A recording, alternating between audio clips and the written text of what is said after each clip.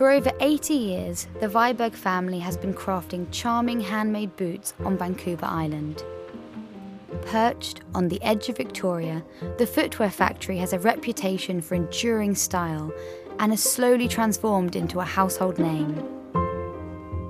The durable leather work boot has been restyled and is finding success on the catwalk and in lifestyle stores, from Germany to Japan. They are made by a man who has been in the workshop since he was only 8 years old.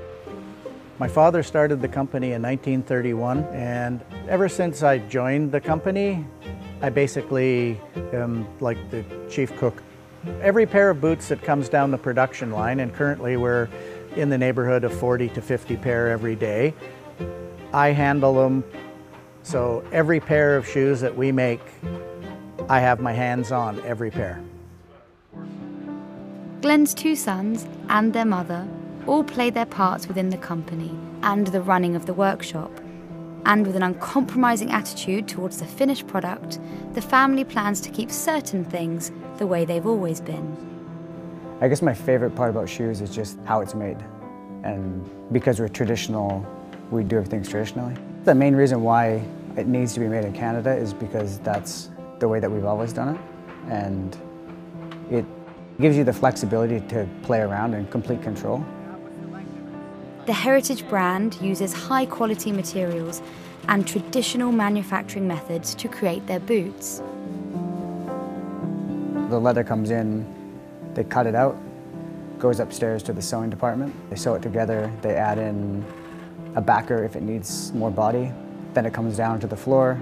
For the lasting, they mold it, they put a bottom on it, and then finally sanding, finishing, and boxed up. Viberg is passionate about manufacturing at home rather than abroad. After feeling pressured to move part of the production to Asia in the age of throwaway fashion, Glenn and his 2 sons are now reaping the rewards of sticking to their roots. It sounds silly, but there's almost something exotic about the fact that it's made in Canada, but it's also something now that we're so proud to have maintained when so much manufacturing domestically has been lost. It's really amazing for a company like us to actually be growing and thriving. Alongside the Vibergs, Guy Ferguson has been working as the company's brand director for the last 4 years. He's focused on making sure the boots will still be seen on catwalks in Asia or stomping through the forests of British Columbia for the next 3 generations. We've gained a lot of momentum, and our biggest thing is just sort of maintaining that and not letting it be this bubble that bursts, and trying to build something that is consistent and is going to be as popular today as it will be in another 50 or 90 years. The family business updates vintage models and uses streamlined designs to reach the style-conscious shoppers who are snapping up their boots across the world. We got into the fashion market in Japan maybe 10 years ago, and that kind of got my attention to, I guess, the fashion world of Japan and that specific market of it.